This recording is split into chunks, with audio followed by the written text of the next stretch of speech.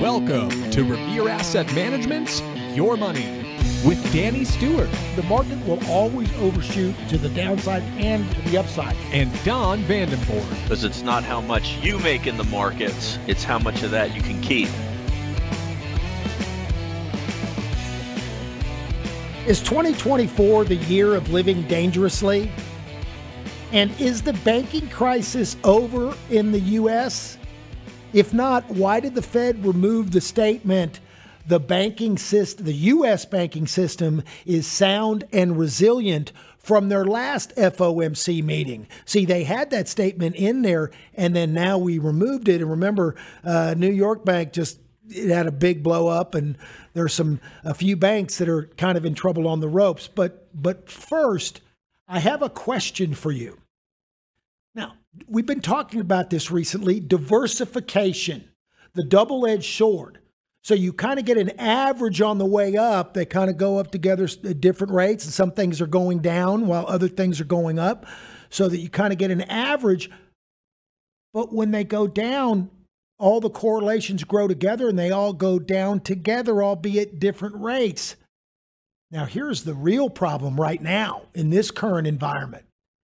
The markets are very narrow, with only large cap stocks, the Magnificent Seven and others, but large caps, a couple big tech stocks that are actually carrying the markets and creating the S&P and NASDAQ gains.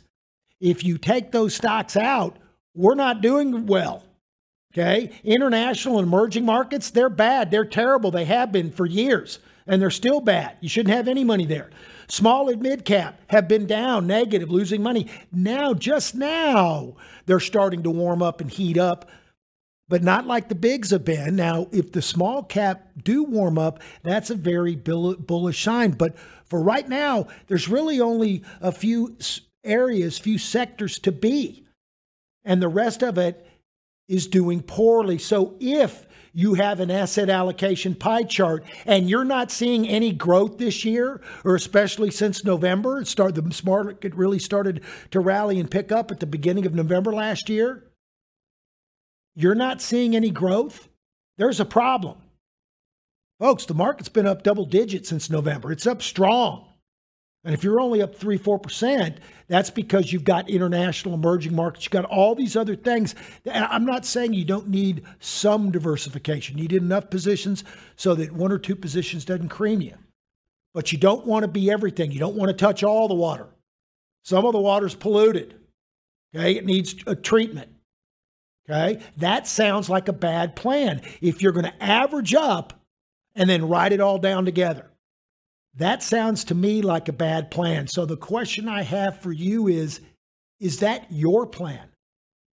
Is that your plan? Because if that's your plan, I'd go look since the beginning of January, or even since November, December last year, and see how you're faring, see what you're doing. You don't necessarily have to be right in line with the S&P, and you probably shouldn't if you got a few other asset classes, other things. But you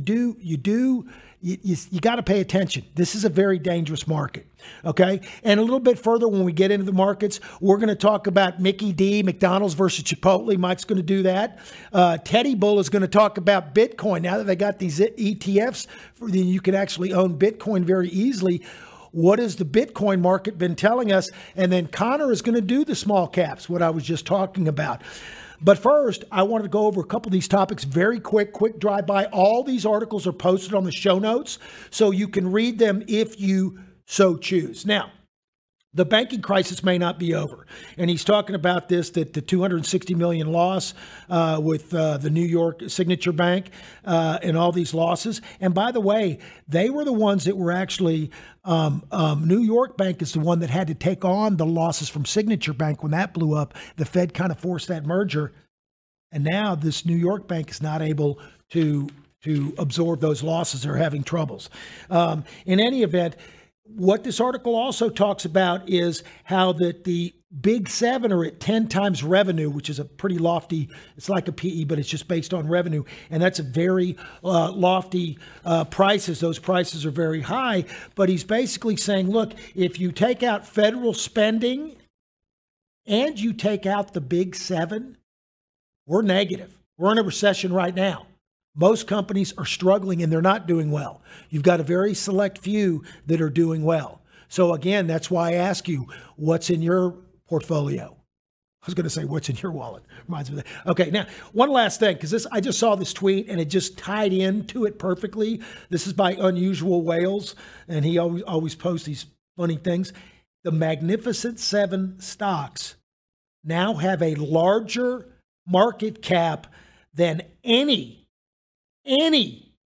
country's stock market except for the U.S. Think about that. Those 7 stocks are bigger than all the stocks in China, Alibaba, all of them. It's bigger than all of the equities in anywhere. That's saying something. Now, so that's that article you can read. And then the Year of Living Dangerously, and this is kind of a takeoff on a movie. That was an old movie title years ago, and it was talking about geopolitical.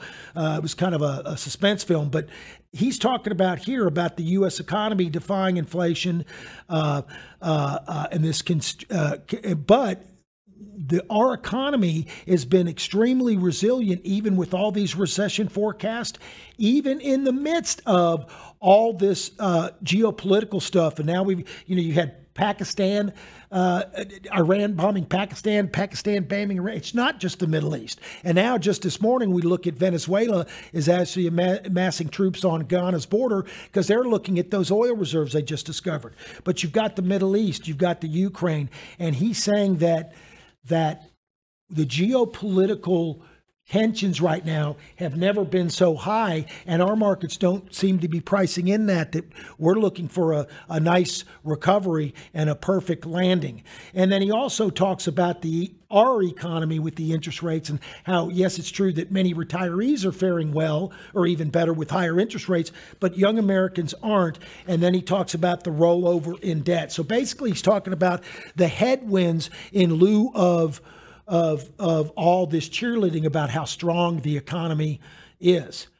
It's strong in a few select areas, and everywhere else, it's weak. So what are you going to do with that? Because something's going to have to give here. It is not sustainable. I sound like a broken record. Market keeps going higher. You've got a very select, narrow market with a few sectors and a few stocks going up. And they're so big that they're carrying the rest of the market with them, the larger cap. But all the rest of the markets all over the world, and even our small and mids, are not doing well. That's not sustainable. Two things have to happen. Either the rest of the market starts catching up and starts rallying, and it spreads. It becomes more breadth. It becomes more uniform. Or the big 7 finally give up the ghost and they sell off. In any event, that's really what we're going to talk about today, because that's really what you need to care about and what you should care about, because it's your money. All right. Now, I'm trying to work in that your money every show. I hope you caught that. All right. I'm going to go to the mailbag first because that will kind of tie in to the markets, and then I'll let Don and the team decide how they want to go. I'm going to do this, I think, Don, in reverse order. We got an email from KC this morning on 2-9. Good morning. Amazon, AMZN, ticker AMZN, looks to have formed a nice tight flag after earnings. Thoughts? Thank you. Me. Since it's today and I caught in time for the mailbag, we will discuss on the podcast. Thank you. Thanks, Dan. Happy Friday. Now, folks, this is a true stock nerd. Don, you want to hit Amazon real quick, and then I'll come back to your other mailbag? Sure. Okay. And it absolutely is breaking out. Here's the gap up on earnings. Flag line there, and popped out absolutely today. And this is indicative of what's going on with the overall market. There are a lot of, I'm not going to say a handful because it's way more than that, probably 20, 30 stocks really carrying the water. Amazon's one of them. Big breakout, above average volume. You couldn't ask for better than this. And if you go on a monthly chart of Amazon, it's got room to run. It's right into it. It's not at all-time highs and screaming away.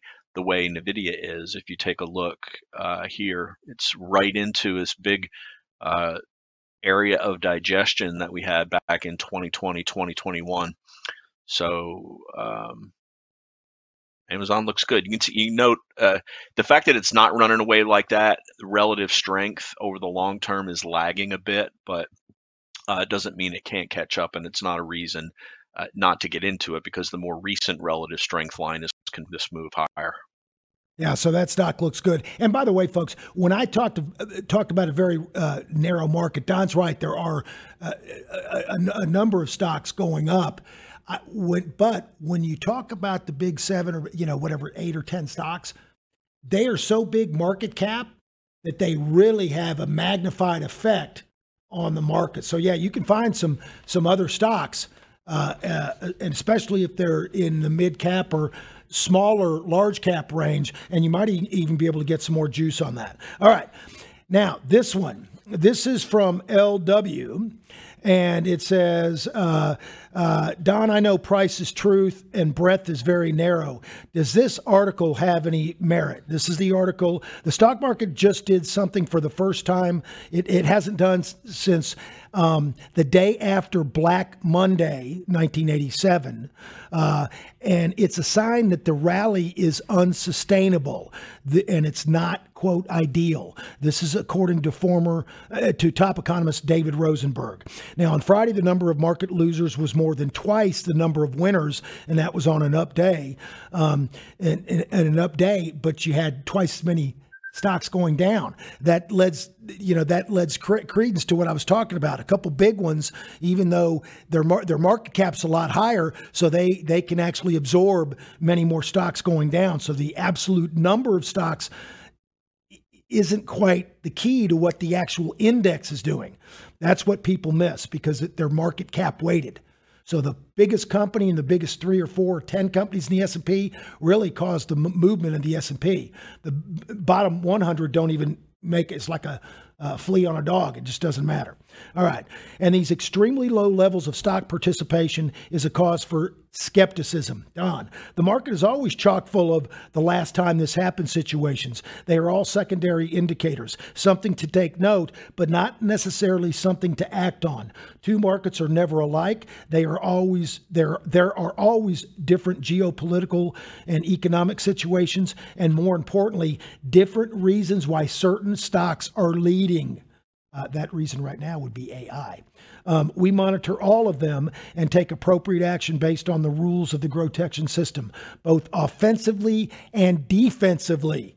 So, Don, with that, I'm going to turn you loose and let you comment on that any more than your answer if you'd like, and then go into the markets and tell us what you're seeing. Go to the team.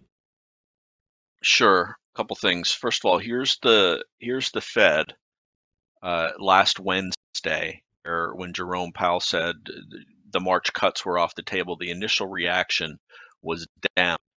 But then Thursday and Friday we had a very strong rally to new highs. A little bit of a pullback on Monday and consolidation Tuesday. This is, really, this is just a flag. You see it all the time. You got the flagpole. Here's the flag. That's just consolidating for a move. Either the move up is going to fail or the move up is going to continue. And then here we have Wednesday, Thursday, and Friday's action. And Friday's action includes a move above 5,000. Like I said, last time this happened, people publish articles like that every day in the market, but it's what's actually happening right now in a volume and price, and mainly price. And we're just continuing to grind higher. Yeah, I know the breadth isn't quite there.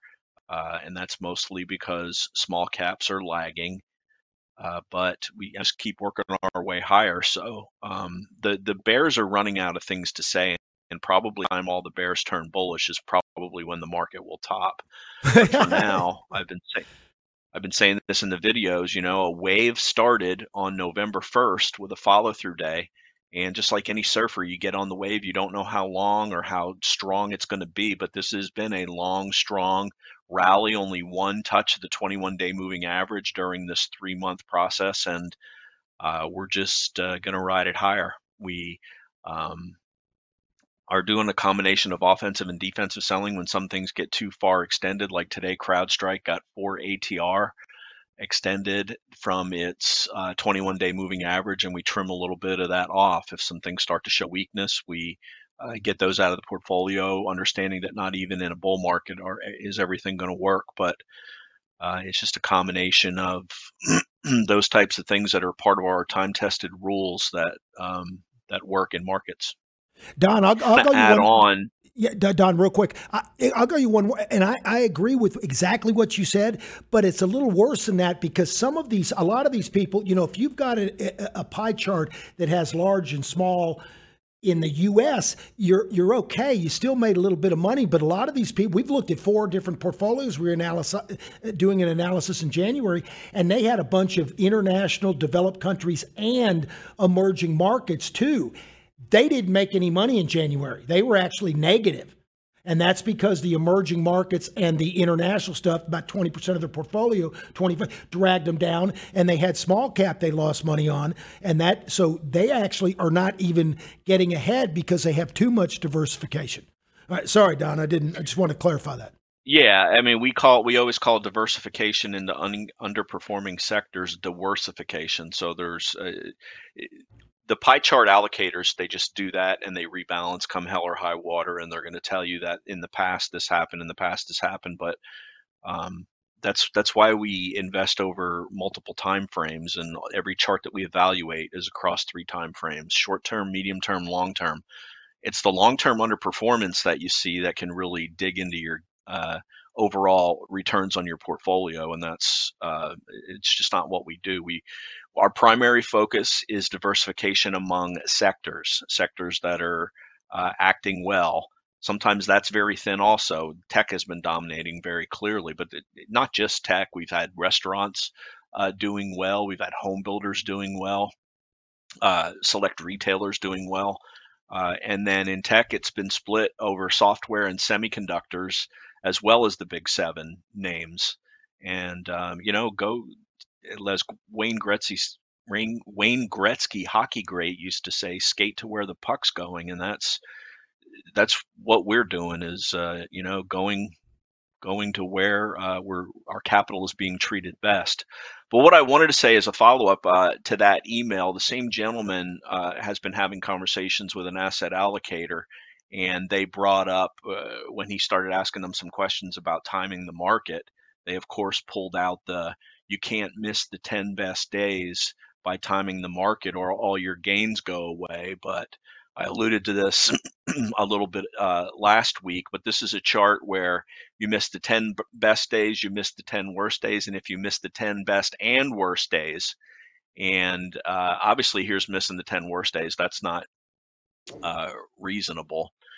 Here's missing the best 10 days yet proves the point that you will underperform if that happens. But this black line in here missing both the 10 and the 10 best and 10 worst, and the reason why we group them together is because they typically happen in bear markets. Some of the most devastating rallies happen during bear markets. Things get oversold and they just snap to the upside.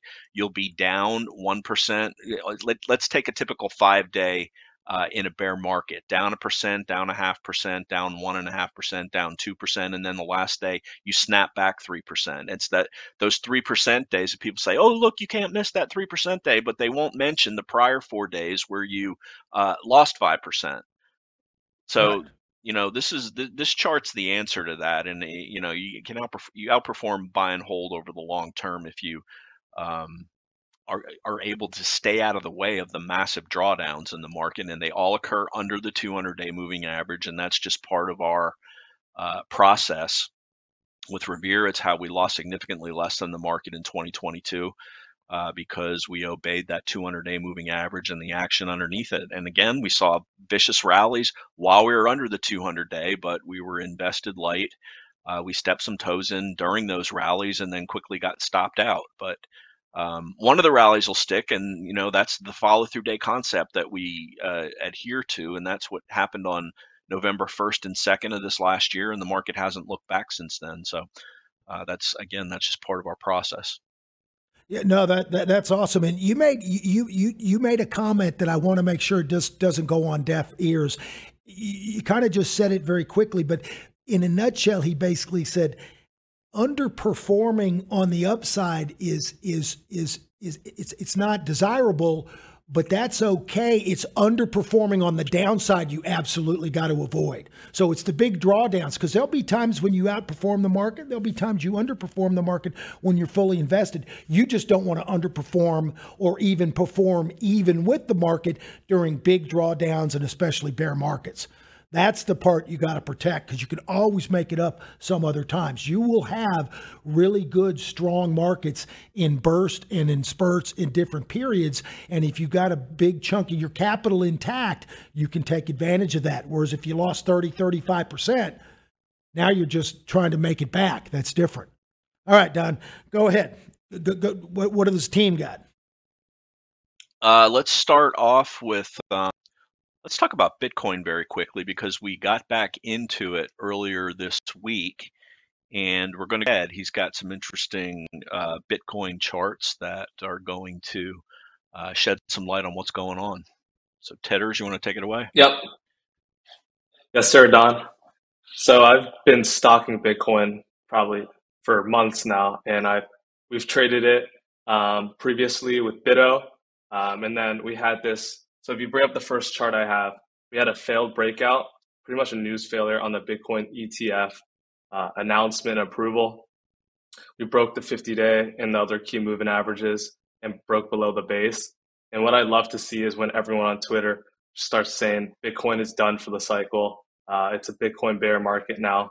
And as you can see, you see that horizontal line across, that is the support level of the base. We undercut it and then reclaimed. And there's a Wall Street saying that from failed moves comes fast moves. And if you go on to the next chart, it's kind of just a more forward progression of the Bitcoin price action. So we had that undercut and reversal. And we came up to this 50-day moving average and started building this little shelf. And this is pretty much just strong hands absorbing the weak hands that are potentially taking profits, breaking even from before, or maybe just taking profits from bottom fishing at the undercut and reversal.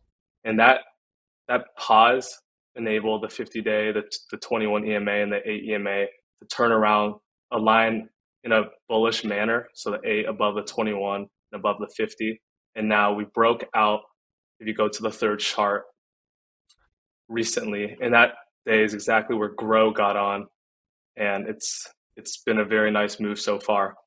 And so that was just a quick summary of my read on the price action of the last month. I just wanted to add that if history does rhyme or repeat, historically, the Bitcoin halving is in May.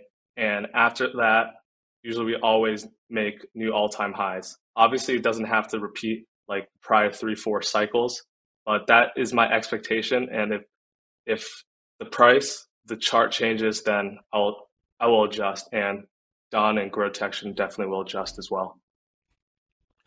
Can you give like a 25-word or less explanation of the Bitcoin halvening? Essentially, so you have these miners, you have a lot of miners that spend a lot of energy mining Bitcoin. And in the Bitcoin software by whoever created the Bitcoin, they programmed it to halve every 4 years. So pretty much the supply of Bitcoin is cut in half in terms of how much the miners can get out of their work in mining the Bitcoin. So essentially supply comes down to the market. Supply comes down and there's less supply coming to market, which is why people think it's a hedge against inflation. Price has pretty much been up and to the right for the last decade since Bitcoin has been founded. That's why a lot of people are bullish, and that's pretty much the main Bitcoin thesis. And one of the unique things about Bitcoin is that there's only a finite number that can ever be created. Mm-hmm. So with a finite supply and a high demand, it doesn't take a genius to see what that will do to the price. And on top of that, go ahead, Ted. On top Dan, of that, you want to go? Oh no, go ahead. On top of that, there's a lot of Bitcoins lost in wallets, lost on exchanges, or fraud cases, or just people losing their keys. And so the supply of Bitcoin is actually even smaller than what was originally created. Yeah, no, what I was going to say is Don was saying that, you can't, it's not divisible. There's a finite amount, kind of like gold. Kind of like gold. Oh, jeez. No, all I'm saying is the fiat currencies, you can make more. You can print more and more dollars. That's why something that's finite has more value and can't be manipulated as much, whether it's gold or Bitcoin, either one. I mean, I like the premise. I like the idea. I like the idea a lot. All right. That was awesome, Ted. And in full disclosure, we actually took positions in Bitcoin. Yep. Yeah, this volume, look how volume dried up here late last week and early this week. It stopped at this 20 level. I'm showing the BITO chart because the charts of the new ETFs have only been around for a month now. But volume dried up, all the moving averages pinched together, and then on Wednesday, it broke above all the moving averages with a little bit of a pickup in volume, and then the last 2 days, we've had multiple gaps. This is just, O'Neill called it looking for familiar faces in a yearbook. And this is just a chart setup that we use all the time. Come off the bottom, go up, pause for a little bit, volume dries up, and then explode out of that little base. And as Ted pointed out here, you can see the big negative reversal on the sell the news the day all the Bitcoin ETFs came to market. All right. Next up, let's go to Connor. He's got he's going to dive into some small caps here. Connor, take it away. Yeah. So this week was one of the first weeks where we started to see minor outperformance of small caps, specifically yesterday. And Don, if you pull up that first picture, it shows the half year performance. So if you've been following the market, you clearly know that mega large and mid cap stocks have been leading. And over the last half year, small, micro, nano caps are all red. So all the money's flown into the big caps. But yes, Thursday, small caps outperformed, and that have not seen that in a while. So that's something worth keeping an eye on.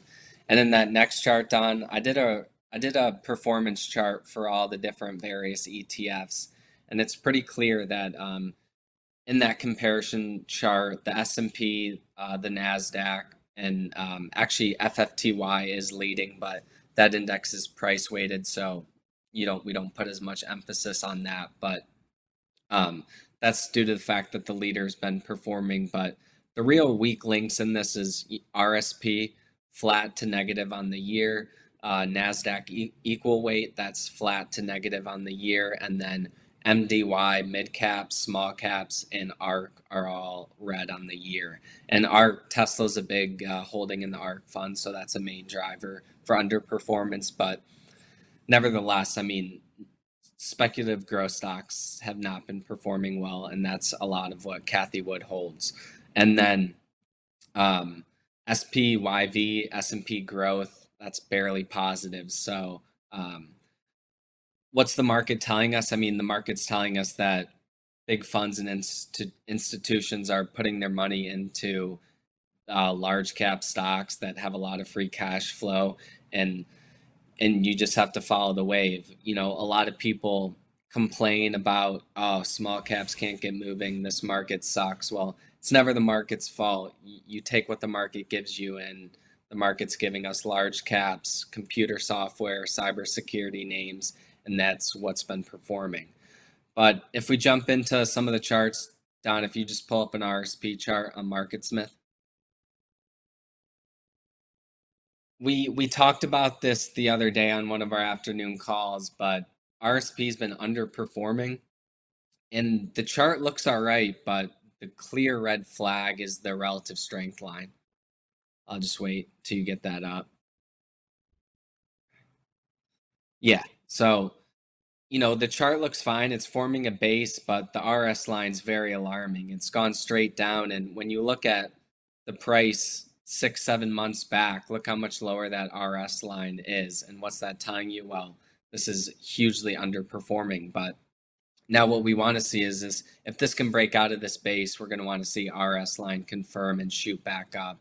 And the first place to start is that tool we use with the 21-day and the RS line. When that hooks back above, that can be a turning point for this area of the market. And then if you go to MDY, this is mid caps, very similar to RSP. We'll just look at it real quick, but it's forming a nice little box base formation, but same theme, RS lines going straight down while price is consolidating, and that's not what you want to see. So that might make us think that this consolidation base is more failure prone. And then IWM, we've talked about this chart a lot. We're still watching to see if small caps can break out. For right now, it's, the bottom of the range is 160. The top of the range is 200, 205. So the moving averages are starting to get bunched together and starting to try and slope up. But I think 200 and 205 would be the price levels where we could have some more conviction and think that this isn't a fake out, because there's been plenty of them already, and RS line's very weak. And then last chart, we'll just look at ARK. This was bought in Grotection yesterday, and this had a really nice wedge pop back above the moving averages and specifically the 50-day. And one good thing to see that it's done differently versus MDY RSP is that RS line's getting back above the 21-day. And although the RS line's been lagging, it's making that turn. And if Tesla can bounce, that's a big holding that would be positive for that. But so yeah, just to recap, I think everyone's wondering when our small cap's going to move. Our best bet is just going to be following price and let price tell us. And you got to find what's working in the market. And clearly, cybersecurity, Mag 7, semiconductors, software, computer, that's the leading groups right now. And like Don said, you want to get on that wave and ride it. But if small caps can get into gear, that would improve the breadth a lot. And I think there's a couple different scenarios that could play out. Is you could see the general indexes, the S&P and NASDAQ, pull back and IWM get strength. You could see if IWM gets strength, that would just only strengthen the market even more. Or, if the S&P and NASDAQ pull back, that could just make small caps and mid caps even weaker. So those are kind of three scenarios that we're thinking about and watching. And as always, we're just going to let the price guide us in the right direction. Excellent. And you mentioned what you wanted to see on the small and mid caps was the relative strength line get back the 21-day exponential moving average of the relative strength line. And this is a new upgrade, a recent upgrade to MarketSmith. And that's what we have here on this ARK chart. The orange line is the 21-day exponential moving average of the relative strength line. And yesterday, and this was another reason why we took a position in this, is not only did you have the wedge pop over the declining tops trend line, you also had the relative strength line getting back above that moving average. These are some of the minute details that we focus on every chart that we look at. And as Connor really correctly pointed out, you look at that chart of RSP, you think, man, that looks great. That's a fantastic looking chart. That's a great consolidation. Then look at the relative strength line, and it's crap. Year to date, the S&P is up about between 5 and 6%, and this is up only 1%. And again, we're skate to where the puck is going, and the puck right now is the big anything related to AI or AI data centers or networking related. That's what's been working. We're always looking for what's starting to come back into favor that's been out of favor. So they won't dominate forever. That's one thing that we know is the market will always have regression to the mean. You never know when it's going to happen, but it's going to happen. And it's these minute clues that we look for between strength and weakness and a combination of offensive and defensive selling that is at the heart of our process here at Revere. Great stuff, Connor. Thanks. Thanks. I'm going to go to Mike. Mike is going to make you hungry by talking about some restaurant stocks. Take it away, Mike. Thanks, Don. Today, I want to present a case study and use Chipotle and McDonald's as examples of pricing power. So, Chipotle, and this isn't to say that McDonald's doesn't have pricing power, but as I'm going to present today, you'll see that Chipotle may actually have a little more, and that's why the stock's reacting much more positively to earnings than McDonald's. So, you don't come across these businesses all the time, but there are a few times in your lifetime, really, that you can find a business that can enormously raise their profits and their returns just by price increases. And a lot of times the companies haven't really maximized that yet and haven't done it to the potential that the market's willing to absorb those price increases. And by market, I mean the consumer. So as we've seen with Chipotle, I mean, Chipotle has been able to raise their prices beyond inflation, and they have really good management that's able to keep their costs low. So all of that increase in revenue goes straight to the bottom line and increases their profits. And what's really interesting about Chipotle, in their earnings call, the CEO said that the Chipotle brand is very strong and the value proposition is very strong. And we have that pricing power to use. So they've identified that. They've noticed. I mean, just to give you some numbers, in 2022, Chipotle raised prices by 12%, and in 2023 they raised prices another 5.2%. And just to show you how that affects their profits, their net income in 2022 on that 12% price increase was 37.7%. And then their profits in 2023 from a 5.2% increase were up 36.7%. And the reason for that is because they're raising their prices, but they're keeping their costs low and are managing, and there's other factors in there as well.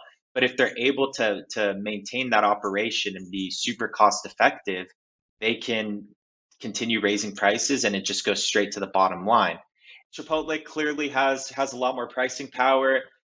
You don't know how much they can keep raising prices. In my opinion, I think it's still a great value in terms of other options out there. $10 for a burrito is even cheaper than me going to the supermarket and making my own food. So as long as Chipotle can continue increasing their prices, they'll reach a limit where they're not able to do that anymore, and consumers will push back, as we're seeing with McDonald's. But for now, it seems to be going very well. Consumers are fine with it, and they're able to continue raising that bottom line. So Chipotle is a very special case. If you find a business like that, it's very rare, but they do come up every once in a while. And all they have to do, it doesn't take a genius to just incrementally raise prices and benefit the earnings and the stock. And earnings are what moves the stock. So as they continue increasing their earnings, the stock will follow.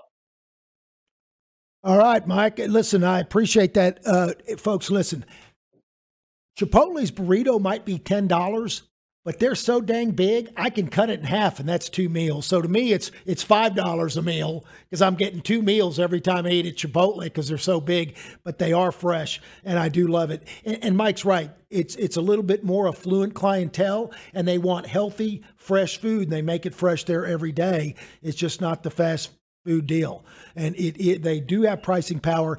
By the way, when they had that E. coli outbreak, they had a big scandal, big problem, and they got the Yum brand CEO. They brought him in, and he has turned around that company, and he has really made Chipotle a special situation in the restaurant business. Now, here's a question I have for you, the listener, though, because see, the technicals are very important. It helps us break down when something's going to break out. But you still want to try to pick the best of the best stocks. So like with the IDB methodologies, they look at revenue growth, earnings growth, and they just look at if it's increasing. Mike's doing a deep dive and a forensic analysis of the financial statements, and he knows that if they increase their price by just, like he said, 12%, earnings, profits go up by 39, 40%, whatever. I mean, that's almost a 3-for-1 increase. All right, that means they've covered all their fixed costs, and they just have a few variable costs, and now they can use leverage. They have pricing power. They are a strong company. But you got to do the deep dive to know that their financials are that strong so that you can have them on your list and you know they're going to be one of the stocks so that when we get a confirmed breakout, we're already ready and we're a little bit ahead of the game because we always want the technicals to confirm the fundamentals. Mike's going to be doing a couple more of these, some other companies that he's found that look really good. He'll be talking about those over the next few weeks, so stay tuned. Don, do you have anything else with the markets, or are you ready for me to wrap it up? Nope. Ride the wave, and you can wrap it up. All right. That reminds me of that Beach Boys song, Catch a Wave and You're Sitting on Top of the World. Well, that wave's going to dissipate pretty soon. At some point, could be 2 weeks, 2 months, or who knows, 2 years. How are you going to dismount that wave? Are you going to crash and burn? Or are you going to ride into shore intact? Folks, listen, if you like what you heard, please tell a friend, tell a neighbor. Just send them up to revereasset.com. Up in the right-hand corner, there's a subscribe button. They can put in their email address and their name. We won't hassle them or reach out to them. It's up to them to reach out to us, and we can, for a complimentary portfolio review, or if they want a stock talked about on the air, or whatever. There's also a contact button next to that emails me directly. And speaking of email, you can email me at dan@revereasset.com or any of the team at don@revereasset.com, Michael, Ted, or Connor at revereasset.com. And you can always call us old school at 855-REAL-WEALTH. Folks, we'll talk to you next week on Your Money. Because it's not how much you make in the markets, it's how much of that you can keep.